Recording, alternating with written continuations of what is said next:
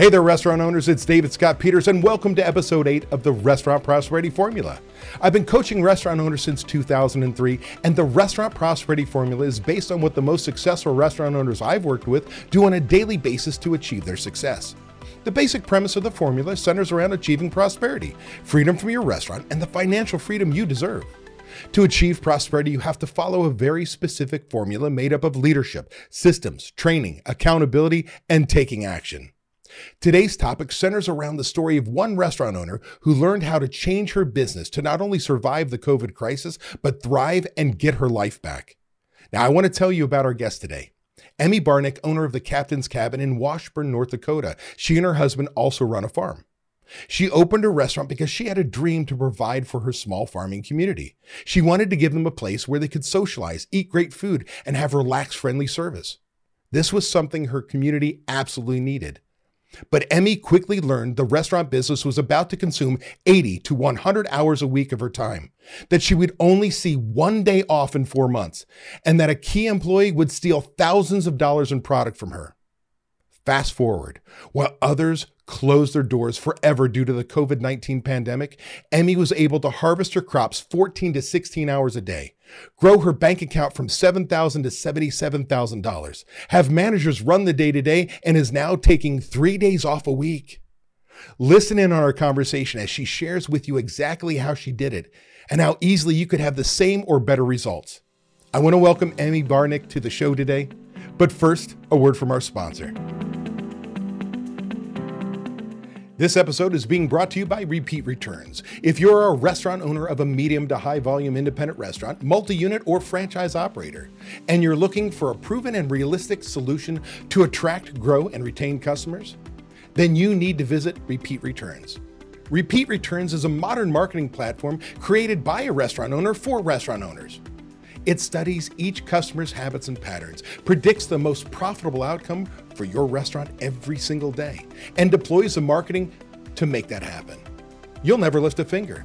To see if Repeat Returns is right for you, visit repeatreturns.com/DSP. I'm really excited with our guest today. Emmy Barnick is really a rock star when it comes to putting systems in place. I'm going to let her share her story with you. But if you've kind of gone down this road of say, why do I put in systems? Maybe you've gone down the road of, gosh, I'm not making the money I deserve. What do I need to change? Maybe you've gone down the road of, holy crap, I'm a prisoner to my business. Well, you want to talk about somebody who's felt every one of those things, lived it, and made a change, really gone through not only a personal, but a business transformation? Emmy is that person. And I will tell you, I've blogged about her. I've podcasted about her. I've emailed about her because it is truly impressive what kind of change she has made in her business. Emmy, welcome to today. Thank you. I'm excited to be here. I hope so. You and I talk quite a bit anymore because we work together. But do me a favor, tell people a little bit about your background, because you're not really a restaurateur by trade. You kind of got into this to take care of your community. Tell your story. Yes. So I was a social worker, still am at heart, but was a social worker, and we farm, and it was kind of opportunity. And we had somebody that was going to run the front of the house. Somebody is going to run the back. I was going to simply go in 2-3 days a week, do the books. It was just going to be this magical little investment. Well, probably about a year later, the guy that was going to be running the back of the house was literally robbing us blind. He was catering on the side and using our food and having the check wrote directly to him. Tens of thousands of dollars. I didn't even, because I didn't want to know. The front of the house was zero systems in place. People kind of just did whatever they wanted. There was no organization, and that quickly became 10 pages of checklists of things that needed to get done. And we did not have structured meetings with me and the management team. And so it was always this perpetual list of stuff that just had to be done. And I got on the restaurant hamster wheel of just running and running and running and working and working and working. And I didn't get anywhere. We were profitable. We were bringing in good money, but we had zero money in the bank account. We were not going to make payroll. And so we started to, I love the saying of you don't know who's naked till the tide rolls out. It's kind of where this kind of led. It was like, okay, we really had to pull the sheets back and take a good hard look, or this was going to go under. My pride didn't want that to happen, and I really wanted this to succeed. And I didn't have anybody to hire to figure that out for me. So I had to dig in one way or another and figure that out myself. So you go from being a social worker by coming out of school, if you will, you end up, you and your husband farm for a living, and that is seasonal in craziness that I've learned so much about farming I didn't know about before you and I met. But you got this restaurant kind of as an investment to take care of your small farming community. And then the next thing you know, like you talked about, you're on that restaurant hamster wheel. You're working your ass off. People are taking advantage of you. You don't have time away from the business. It started to pull you away from your family and your other livelihood of farming, correct? Big time, big time. And to say small community, I think that's a big thing that might be attractive for people, is that we're not in Phoenix. We're literally in the middle of nowhere in North Dakota with 1,100 people, no stoplights. And so it's very relatable, because these people that did take advantage of me weren't just some Joe Schmo I hired off Indeed that I took a risk on and I didn't know what I was getting into. These were friends. These were people that we knew, and they still took advantage of me. And so I was very naive. So having the systems in place takes that out of it. I don't care. You can be my friend or you can be somebody off Indeed, but we're going to follow the same thing. So you go through there. What were some of your major challenges? So obviously you didn't know people were stealing from you, or you willingly looked the other way because you thought, what the hell am I going to do? I can't cook. I don't know how to do this. So somewhere your deep gut said there's a problem, but you failed to look at it because of those things. Talk about, what was it like? How did you feel? How did it make you feel when you discovered that you were being stolen from? I was literally sick to my stomach. I did not dig into it further because I think it was much deeper than I anticipated. But yeah, it was sickening. And you kind of put this guard up then and think everybody's stealing from you, and they might be, but it really opened up my eyes that I needed to take a look at the bucket. And I might not be able to fix everything, but I've got to fix those big leaks and then move on to the next one and the next one and the next one. And I didn't have anybody do it for me, so I needed to figure it out. So I know in the beginning, before COVID hit, or just right at the beginning, you barely had money in the bank. Like you said, it was profitable, but you were working your ass off for almost nothing, because there were times where, based on cash flow, you may have been profitable, but you didn't have cash in the bank to make payroll and do those things. So you were always tight for the beginning. You'd work your ass off. Mm-hmm. You felt like you couldn't leave the restaurant because people, if you weren't there, they were stealing from you and so on. And then you had the weight of money on your shoulders. What was that like to say, I can't leave this business because if I do, I can't afford the labor and I can't make payroll and they're going to steal from me? How did that work on your psyche?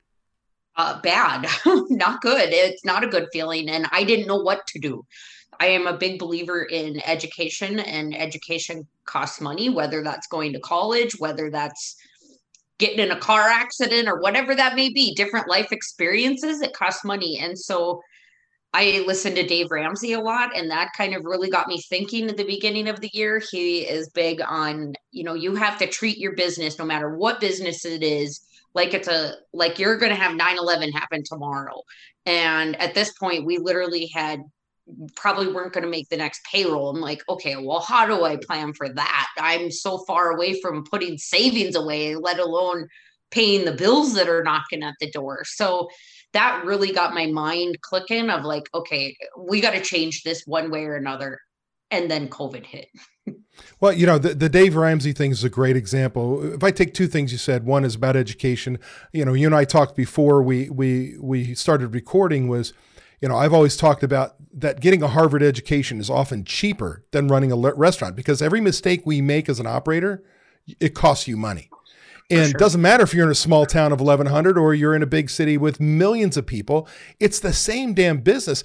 And then you sit there and say, oh, Dave Ramsey, I'm not a big follower. I catch a podcast or two throughout the year, catch them on YouTube Same. and so on. But I know so many business owners, restaurateurs that are avid listeners.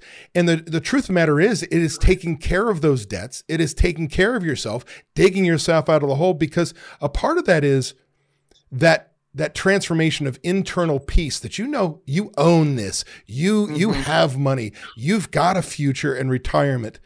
But owning a restaurant sometimes is the complete utter opposite of that, right? Yeah. So you start down this journey, you're listening to Dave Ramsey. We don't know each other yet. You are sitting there thinking, man, I need to make a change. What were some of the things you started to try on your own? Did you search out other experts? Did you go on YouTube? What did you do to say, I need to make a change? You're probably going to laugh. I haven't told you this part yet. Uh-oh. So actually, the first thing I did was I like to read and I liked audiobooks and stuff like that. I was like, well, there's a Restaurant for Dummies book out there. There's a book for dummies. Maybe they'll learn something. And I didn't learn a lot from the book, but it got my wheels turning. And so it at least got me going in the right direction. I actually then stumbled upon US Foods right when the COVID stuff hit.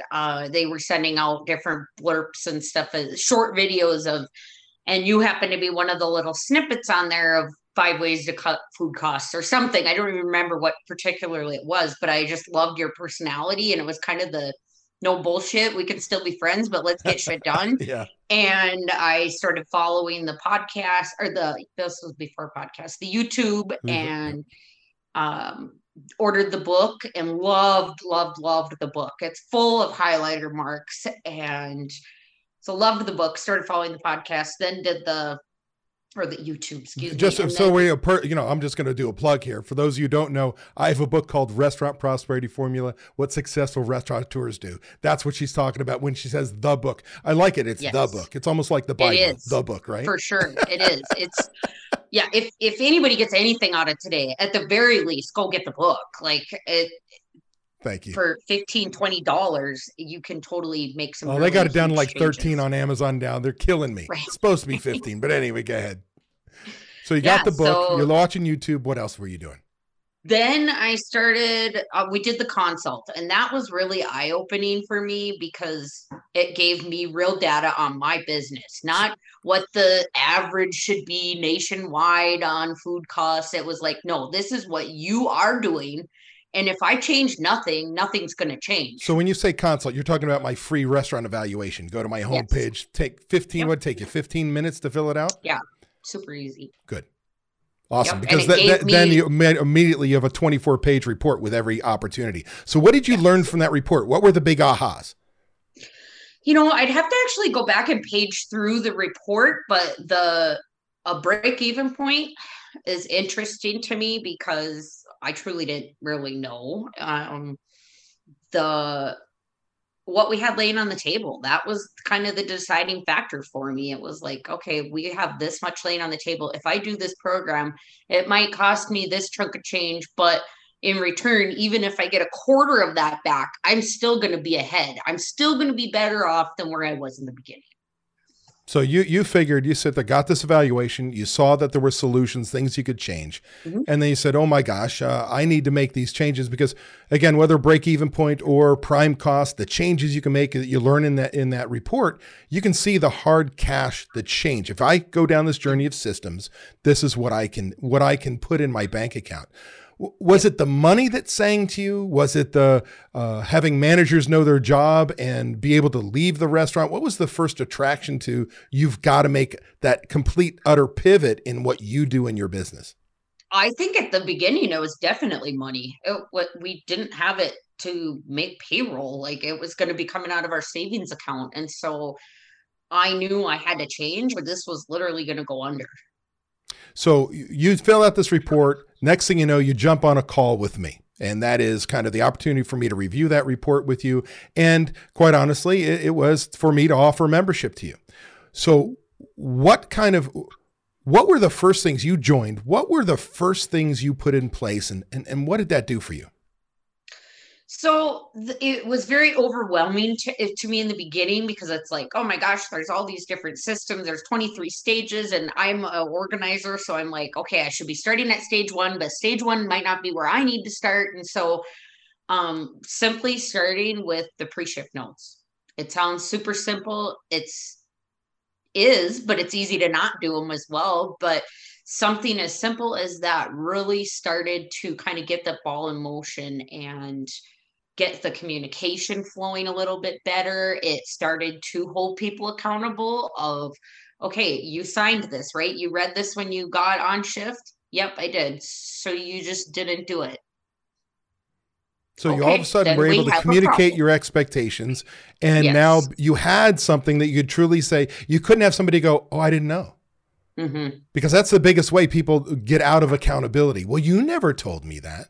Mm-hmm. Right? And you've got nothing in writing, nothing communicated and whatever. So when that started to give you, I often tell people, I can tell you exactly the process I want you to go through. But sometimes it's that little thing, whatever you want to do that gets you success feeds into the next thing. Mm-hmm. What was it that opened your eyes and said, I've got to start diving into the financial side? That because you literally started with probably the easiest thing you could think of. Yep. And that it was it. I just had to start somewhere. And then we went to the three key systems of the key waste tracker, key item tracker, the waste tracker, and the Restaurant Checkbook Guardian. restaurant track. But even before that, there was the three that we did. What was the third one? So you started Pre-shift. working on checklists. You were working on manager log. You were working on pre-shift meeting, the invoice log, paid out. The invoice tracker, Yep. the waste tracker. Yep. But it was even just going on to those two, it was huge and eye-opening for the two managers as well. When we started tracking, holy crap, we threw away $300 today in the kitchen. Well, No wonder we don't have room for a raise, right. And so just even being cognizant of how much waste we are having, And the other which part I just popped in my head. It's the DSR tracker, tracking your sales. yes. And because that was a big thing. Well, I want to talk about that in a second, but go ahead. I'm sorry. Yes, no, that's okay. And I guess to back it up, back in January, before we started working with you, that is something that it was like, I am a data person. And we didn't really know how much we were losing until we started tracking stuff. And we were the bar that every employee got a free meal. There was no restriction, so they could have a $27 steak meal every single day times 15 people. And you wonder why there's not money in the bank account. There was no budget or cap on the beer and liquor orders. So we had a liquor room full of $60,000 in inventory, the cash flow just sitting there Yep. because it was easier to order a case and the salesmen are great. Well, if you order a case, you get this $3 shooter for free. And so really just kind of digging in and starting to track stuff. Even if you don't know where that's going to lead or how it's going to change, start to track stuff. So let's kind of walk through. So we'll start off. Let's go backwards with the one that popped in my head. I knew the three things. I'm like, what was it? Feels like so long ago, but it really was only Right? maybe 6 months ago. Was the DSR tracker, making sure every sale, right, every dollar makes it in, and actually being able to balance. So Yes. I often talk with restaurant owners, and 8 out of 10 POS systems don't balance. And when you start to try and balance them to try and find out if all the money made it to the bank account, you've got these wild swings, $100 over, $50 under, and so on, which breeds the ability for managers to steal from you. You were And that restaurant, employees, yeah, yeah, for sure. Our POS did not balance, and it was those huge swings were $200 over, $100 short. Is somebody stealing? We couldn't really go to the staff because we didn't really know. Maybe it was our fault. Well, how do we accuse them? But it sure could have been. So that was a big relief for me to know that it is balancing and these numbers are right. And how long did it take us? I mean, it took us 2 meetings, you, me, your management team, and then a little reprogramming of your POS system. If every penny makes it to the bank account now, right? Yep. How does that And make we you had feel? spent hours on the phone with the company we just don't really know. It's like, you're the expert. How do you not know? But yeah, they didn't really care. They get their monthly subscription. They don't care. So how So does it make you feel now to know that when you look at your numbers, you can say that that money, I can tie it to the bank account and know that it made the bank account? What does that do? yeah, What kind of relief does that give you?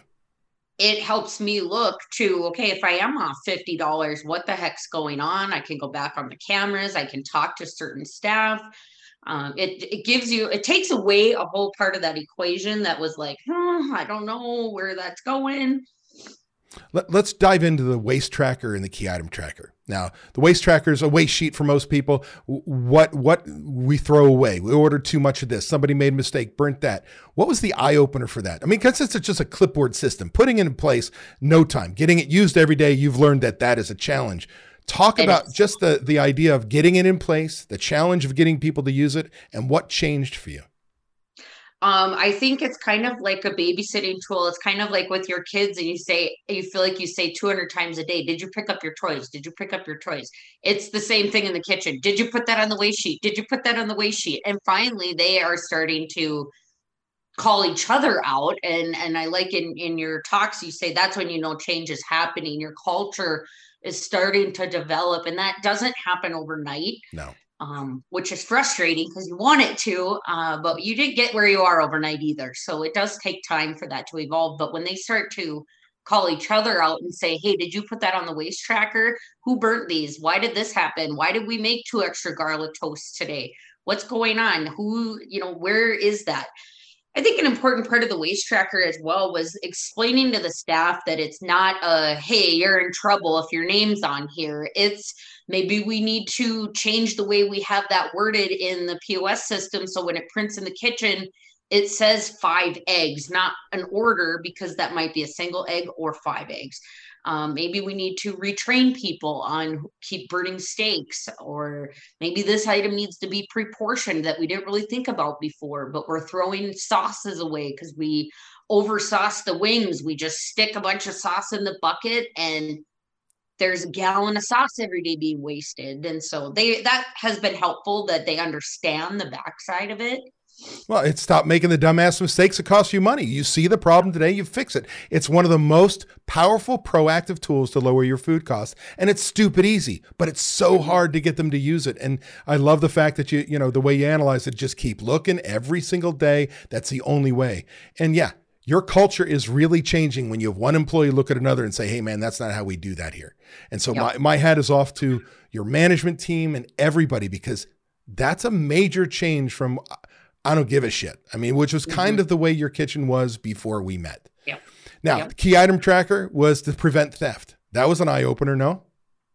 Huge. Yes. And I like that you can use it for things other than just what you don't want wasted or stolen, especially during this time. We've used it for gloves, because there's such a shortage, and I had no idea how many gloves we go through. It was, oh shit, we're out of gloves.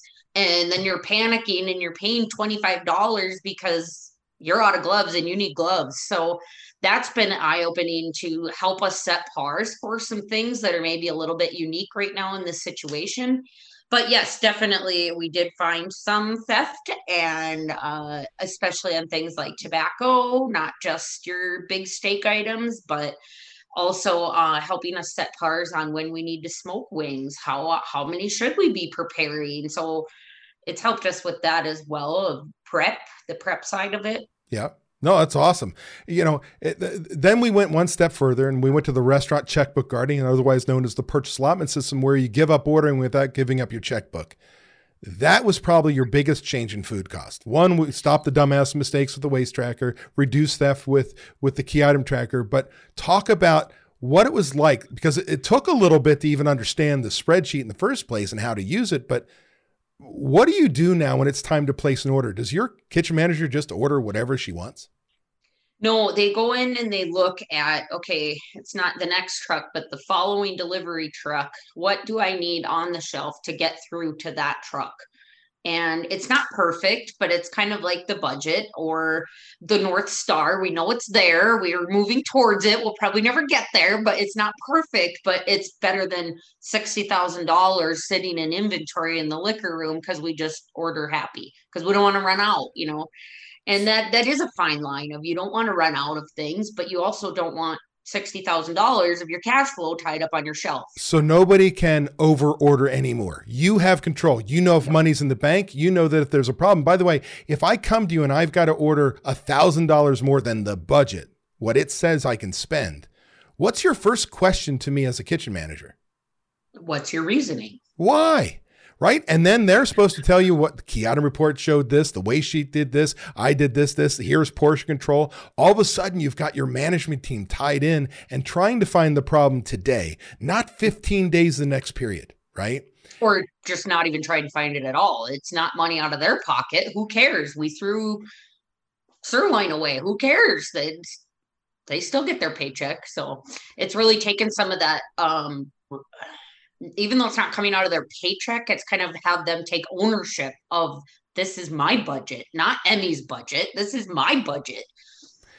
What has it meant to you financially? I know we've worked on budgets together. We have targets. We're just now, getting the accounting in line that you can measure and truly see what success looks like.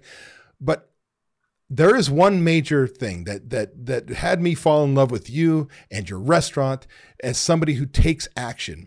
You started in February, right before the pandemic hit. You had $7,000 in the bank. Yep. Now, we were going to have to pull from savings to make payroll. In July, during the pandemic, after starting to implement small changes and truly seeing the impact of these things, where did your bank account go from February to July? $77,000. $77,000. So you were making payroll, you were paying your bills, you had a surplus. Forget about what profit margin was and major change from food cost and labor costs and so on, but you have a little bit that. So your prime cost, total cost of goods sold plus total labor cost, and this is an over $1 million business a year. You started at what level? What was your prime cost? Do you remember? That was kind of hard to figure out because I had no idea. I didn't know what food costs were because the guy that was running the kitchen was stealing and he was supposed to do all that. So I didn't really know, but rough and dirty, we did kind of pencil some numbers out in January and we were at probably 85%. Which is not unusual. A typical restaurant doesn't take inventory, doesn't track labor, doesn't have budgets, don't do a lot of the things you put in place, run about a 78% prime cost. So that is not unusual. Where are you today? To be honest, you're probably going to get mad at me, but I don't know the exact number, but I know that we're doing a lot better than we were then. So by July is when we actually started to implement the systems. So January to July was just tightening things up, kind of getting a grasp, understanding the numbers, diving in a little bit deeper, trying to figure out what was going on. And July was like, okay, we got to do this for real because there's so much more we can do. And that's kind of where I'm at today is that it sounds like I'm really far into your program and I'm not. Okay. Right. We have the restaurant checkbook guardian, the invoice tracker, waste tracker, manager log, which is a simple Excel spreadsheet, right? DSR tracker. DSR. And we're working towards labor systems as we speak. Yeah. But that's pretty much it. So it's not like I've got all your systems in place and I'm making all this money. It's not that at all. There's a lot of room to grow yet, but I know we're definitely better off than where we were. So how exciting is it to know that you're at the tip of the iceberg in far as implementing systems? It's amazing. It's like, oh my gosh, there's so much more to do yet. And that part can get overwhelming in a restaurant of there's so much to do. There's always stuff to do. And there will always be stuff to do. Even when we get through all the implementation, there's going to be other stuff to do. But we talked about delegating tasks and stuff a little bit with the staff of being able to hold them accountable. That's also been helpful with the managers of when we have our weekly meeting, it's okay, you're going to do that, right? Yep. Okay. You're by Monday, correct? Just the fact there's a weekly meeting because your meetings were every day in the office with the management team, just kind of in passing with no clear vision. So that correct. And then the following week, you're talking about the same stuff. Right. And I didn't know I was supposed to do that. I thought Joey was going to do that. Well, here's the big part. Because I work with you and your management team, the buy-in they gave you, what could have sent them down the path because your fear, tell me if I'm wrong, your fear was we were going to implement these systems, become corporate, disgusting, cold, and sterile, which is not true. You're still the owner, same set of core values, same caring about the community and your employees. but there was that fear. And you had the opposite effect from your management team. They freaking stepped up, no? Yeah, I think they were super nervous at first because they were like, "Oh my God, this crazy lady, she wants to implement all these things. We can't even keep our head above water the way it is. Now she wants to add this, and this to our plate." And now they're like, "Oh my gosh, how it's like when we started out, there were no books, okay? Everything was done pen and paper, pencil and paper, no computer, and we look back and say, how did we do it without a computer? Oh my gosh, how did we do it without a POS system? We had none of that. We started from scratch. And I think it's getting to the point where we're only, 2-3 months into the DSR and the Checkbook Guardian. It's like, right. How did we live before DSP? This is just weird. And so I love your analogy where you say you fold your hands, you've been doing this for 40 years, 30 years, and all you're going to do is go like this. And that's exactly what it is. Feels exactly uncomfortable, but you can do it. It's easy. Yep. And if you keep doing it over and over again, then all of a sudden that's comfortable. Just shift those fingers and go, oh, in the beginning, it feels like it's somebody else's hand. It feels gross, right?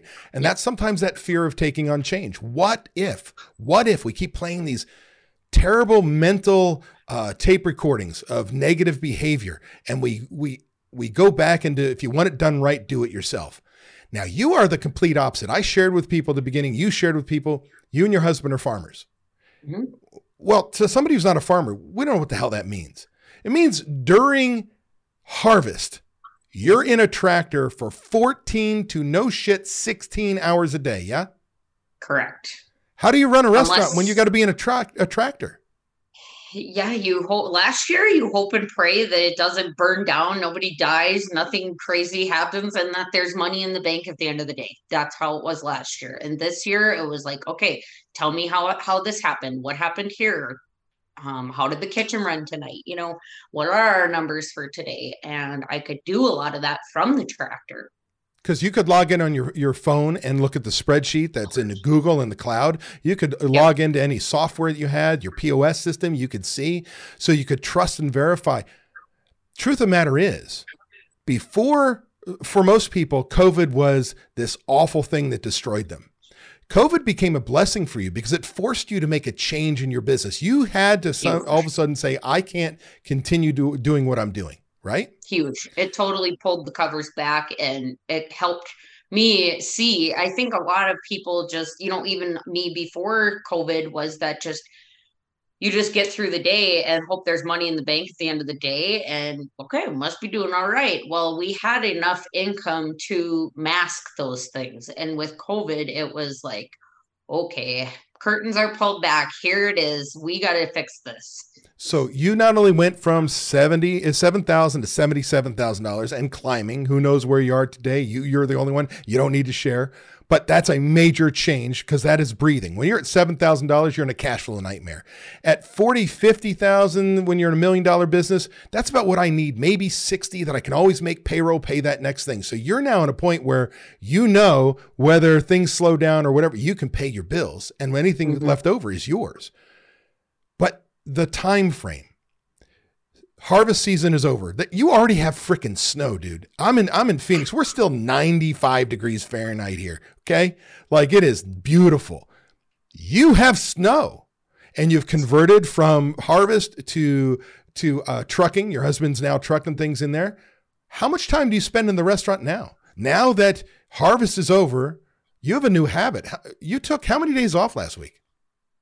Took 3 days off. It was like, whoa. Now to put that in perspective, if you back up January until we reopened May 1st, I had 1 day off and that was Easter because we were closed. So you worked every single day from the beginning of the year to Easter. Yep. And now you are confident in your systems and your management team. And oh, by the way, like you shared, you've only started this process. You have money in the bank and 3 days off in a row. And how is your restaurant running with you not being there? They call with little hiccups here and there, but I trust in them and they know that I have their back and they know that just follow the systems that we put in place and I'll back you with the decisions you make and we'll go from there. We'll figure it out together. So paint a picture for me. If you wanted to spend time with your family, can you do that now? Yes. Can you make it home for dinner with your family? Yes. Does the restaurant run? Yes. Are you thinking about coming to visit me? Not really visit me, but visit Phoenix in January and feel comfortable that your restaurant's going to run without you being there? Yes, we're planning on 2 weeks in January, so that's huge for us. And that's from working every single day last January through Easter. About 80 to 100 hours a week. And I mean, I started off by saying you're a rock star, but you really freaking are. I share your story, and to many people, it's like, that doesn't sound real, because it's such a wonderful story, because you couldn't ask anybody to truly come at this with not knowing the restaurant business, make every mistake possible, be stolen from and allow it to happen because you don't know what the hell else to do, to, again, giving away your profits from, drink chips we didn't even go into, the employees taking and eating whatever they want, to things that never made the register, to over ordering and throwing away, tell me if I'm wrong, throwing away cases of product because you over ordered so badly because nobody cared about your money, right? Yep. These are all true stories, yes? Yep, 100%. What do you think the next year is going to be like for you? There's still a shit ton we got to do. There's so much to do yet, and so many positive changes that we're going to be able to make. We haven't even dug into recipe costing cards, labor allotment, that kind of stuff, ordering, PARs, inventory. We haven't touched any of that. We're just getting started with Anne with the Largo Group. I'm super excited for that. For your accounting, get that all tied in finally. Yep. Yep. They log directly into the point of sale system. We're getting going with Margin Edge. That is super exciting. I'm most excited for that about the recipe costing cards, because in January we did sit down for about, mainly the managers and the staff, but they did sit down for about 2 full weeks, 3 or 4 of them, and figured out food costs. Well, A month later, it was obsolete because nobody updated the product codes. You ordered lettuce from a different vendor because they were out and nothing got updated. And pretty soon you've changed products and they're obsolete. So talk about that. So we had a conversation the other day where you kind of internally, you guys were all bitching and moaning at me because why didn't I tell you to get software right away? But then we talked about it because I did a whole podcast on it of basically, you're not ready for software till you understand the numbers and where they come into and how they fit. Share that being pissed at me because I didn't share that with you to understanding that I was right. Well, when we logged on to Margin Edge and they're doing this demo, I'm like, what the hell? Why didn't he tell me about this 6 months ago? Like, I could have had all this in place and all these recipe costing cards. Everything's automated. It's just wonderful. But I really had to compare it to, I was not ready at that point. It's kind of like handing a kindergartner a calculator. They're not going to know how to use that calculator. They need to learn how to add and subtract with paper and pencil and make the mistakes, need the extra eraser because of all those mistakes before you hand them the calculator and they can do equations and division and all this fancy stuff on there. Right. That's kind of how I equate Margin Edge into the system, is that now I know what's going on. I know what those numbers mean. I know how important recipe costing cards are because we've sat down and weighed every piece of lettuce. And yeah, I'm excited for what Margin Edge has to offer us. And we're just getting started. Last week was our first full week of submitting all of our invoices to them. So that's all the further we've gotten with that, but we're getting there. Awesome. And, if anybody who's listening to us, Margin Edge is just a food and beverage costing software. I don't care what one you use, the one that you're going to use, whether it's my old company or it's an all-in-one or whatever, that's the one that's going to make a change for you. That's the bottom line. And so Ann Gannon, the Largo Group, is who you're referring to. If people don't know, that's the accounting firm that I recommend. A good friend of mine does restaurant accounting, flat fee, love them. They're rock stars. But the fact is, to make life easier for them, they steer their clients into this piece of software. And, they all do the same thing. But the beautiful part is it ties to your accounting. So it's also saving you time with bookkeeping and saving you money in that respect. So that's really nice. So what were some of your... Go ahead. Go ahead. Oh, sorry, I was just going to add that was kind of, when we first started working with David's stuff, your stuff, it was like, okay, is this a scam? Because there are a lot of scams out there, especially right now. And same with the Largo group. It's a big decision to turn all your finances and passwords and stuff over. And it's like, okay, what if these guys are scammers? Yeah. They're not. Like Marginage, they're not. You're not. So it does take some trust in a little bit of that, but we were looking at, even just with you a couple months ago about hiring basically an office manager, Right. because we needed more management presence on the floor, not in the office, paying bills, writing checks, balancing this, balancing that. And so that's where I think the financial piece of that, of is this worth my value? When we figured out the cost between Anne, Marginage, and Jolt, it's like, okay, well, for this amount of money, that can replace an entire person. And Let's give it a took shot. hours off of your plate, and who used to be your office manager, now a manager on the floor. We're actually able to move your people into better utilized positions, meaning managing the floor and the operation, not just the numbers, because you were able to farm that off and still get the same amount of information, if not better than you had it before, right? For sure. Yep. And that's that journey with systems. It's tough to give up that money, man. It's like, oh, I'm going to spend this money. But here's the deal. If you didn't, like with software, if you didn't understand the numbers, you could pay for software and it's worthless to you. It's a waste of money because you're not going to get the benefit. But when you truly understand and you start to implement and you trust in the system, verify, of course, trust and verify, it really makes a difference. So was there any unexpected shifts for you? Anything that really kind of you didn't expect going down this journey? I expected more resistance from the staff, and they actually have really embraced a lot of this. I think a lot of them were longing for some structure because it wasn't fair to the people that weren't doing what they're supposed to just because they're good human beings versus the people that were doing what they could to get away with stuff and not doing their side work and this and that, and didn't close the bar the same way every night. And then they come in the morning and that damn night shift, they didn't do this, or vice versa. And so I think there were a lot of people that were thrilled with the process and the structure and the checklists and stuff. I think personally, I didn't expect quite as much personal growth out of this, of truly becoming a better leader, and that I don't have to be there 100 hours a week to be better at that. If that makes sense. Oh, amen. We talk about restaurant. What do I preach? Restaurant prosperity, freedom from your restaurant, and the financial freedom you deserve. You're on that path. And what just blows my mind is how fast you went from 0 to 60. And when I say 0 to 60 is that transformation, personal transformation into the leader your company needs and wanted. And being willing to, you stepped off the cliff and said, this has got to work. It's got to work, got to work. You didn't ever question why. You question, how do I understand it? How do I use it? Not why. No, my restaurant's different. You never came at me with any negative thought of whatever the hell you're giving me. There's no way. Let me tell you why it won't work in my restaurant. Now, there were times where you, me, and your managers, we had a discussion and I drove home one point. Don't tell me why it can't be done. Tell me how it can be done.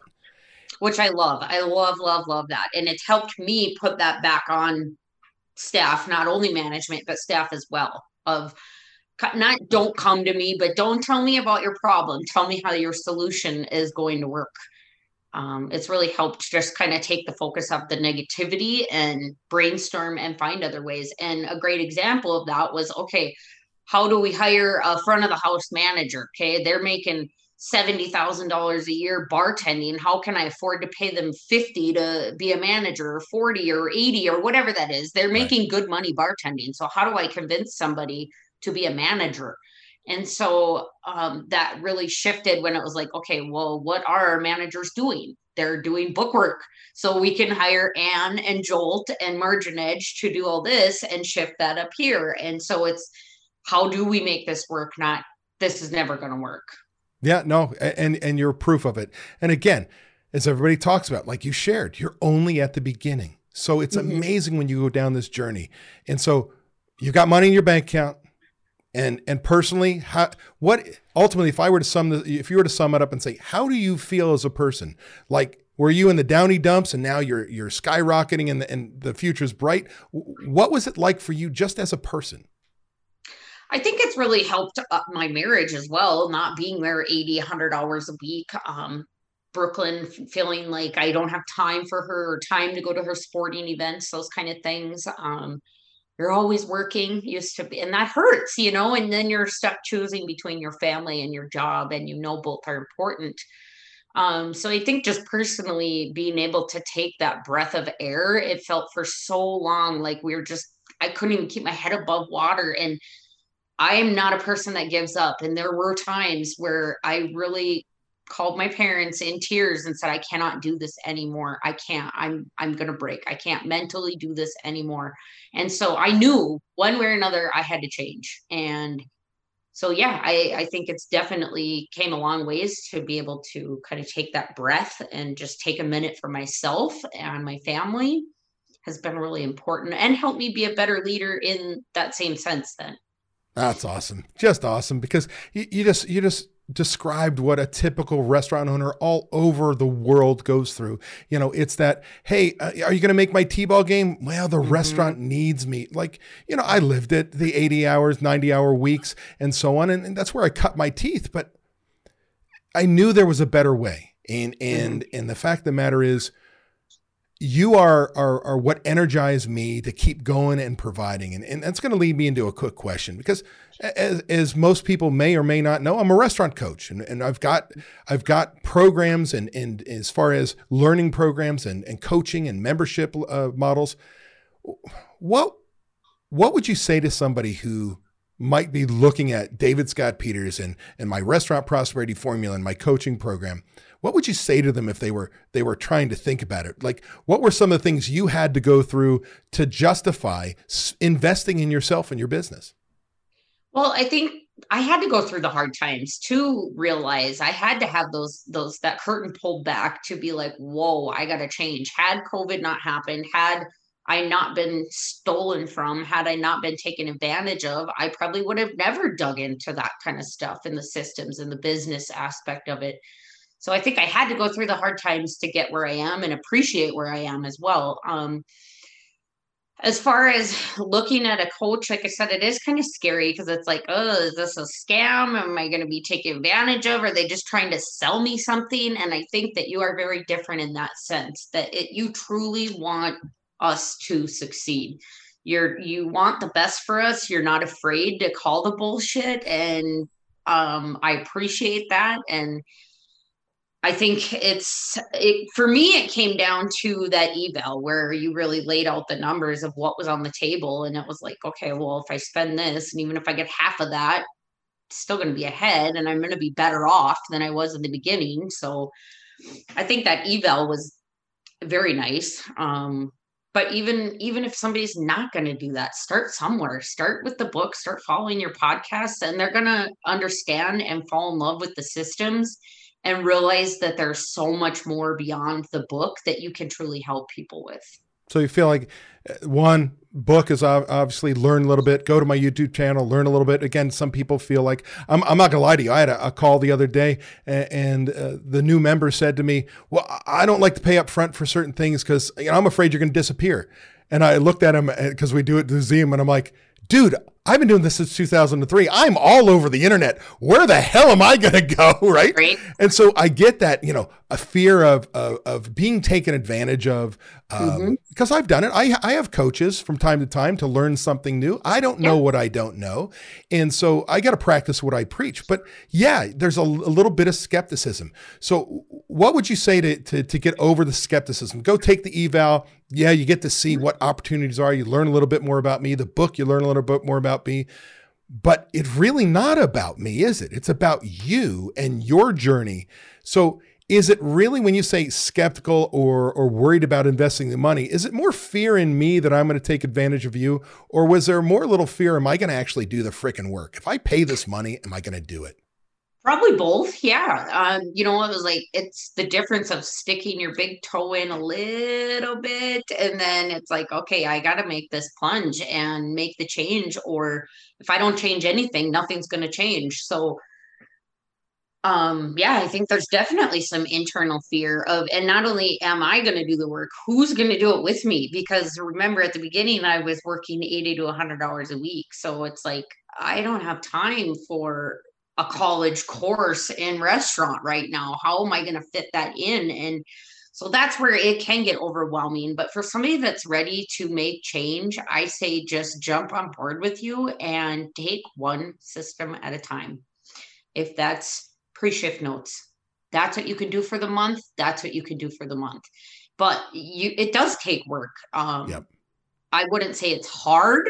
I wouldn't say that it's more time. It's different time because, like, for example, the DSR, the daily sales report, that took over our daily books. So we just replaced one thing with another. Yep.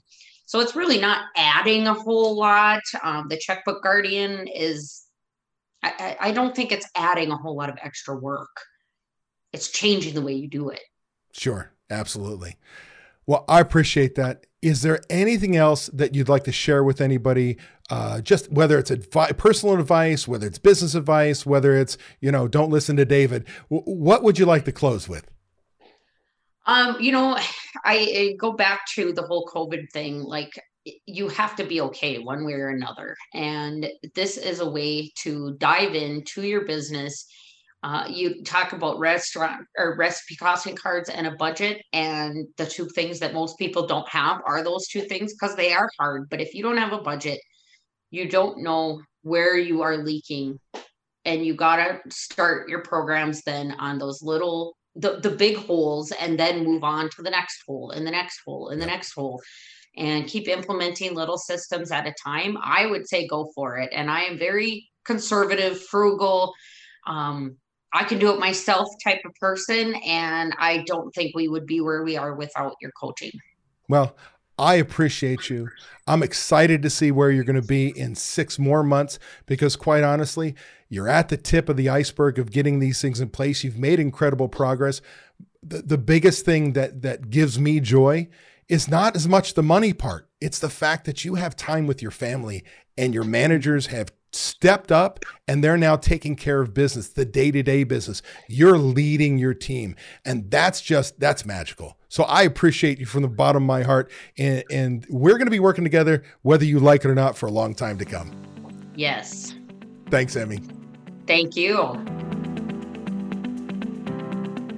Hey, that was an awesome episode. I want to thank you for taking the time to take action on building a better, more prosperous restaurant. Before you go, I want to give you these 3 thoughts.